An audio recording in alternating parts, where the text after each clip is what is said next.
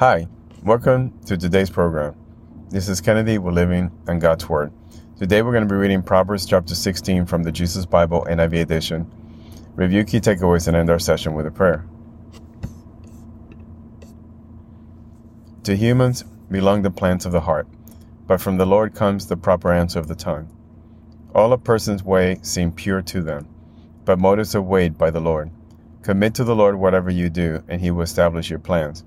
The Lord works out everything to its proper end, even the wicked for a day of disaster. The Lord detests all the proud of heart. Be sure of this, they will not go unpunished. Through love and faithfulness, sin is atoned for.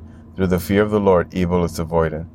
When the Lord takes pleasure in anyone's way, He causes their enemies to make peace with them. Better a little with righteousness than much gain with injustice. In their hearts, human plan their course, but the Lord establishes their steps. The lips of a king speak as an oracle, and his mouth does not betray justice.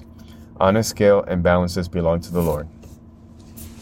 All the weights in the bag are of His making.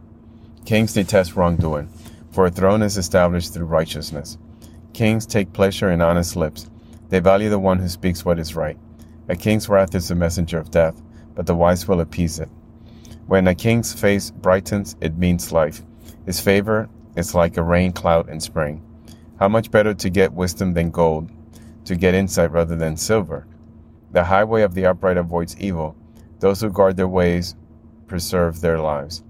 Pride goes before destruction, a haughty spirit before a fall. Better to be lowly in spirit along with the oppressed than to share plunder with the proud. Whoever gives heed to instruction prospers, and blessed is the one who trusts in the Lord. The wise in heart are called discerning, and gracious words promote instruction.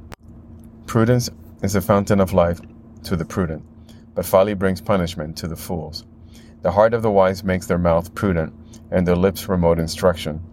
Gracious words are honeycomb, sweet to the soul and healing to the bones. There is a way that appears to be right, but in the end it leads to death. The appetite of laborers works for them, their hunger drives them on. A scoundrel plots evil, and on the lips it is like a scorching fire. A perverse person stirs up conflict, and a gossip separates close friends. A violent person entices their neighbor, and leads them down a path that is not good. Whoever winks with their eye is plotting perversity. Whoever pursues their lips is bent on evil. Gray hair is a crown of splendor. It is attained in the way of righteousness.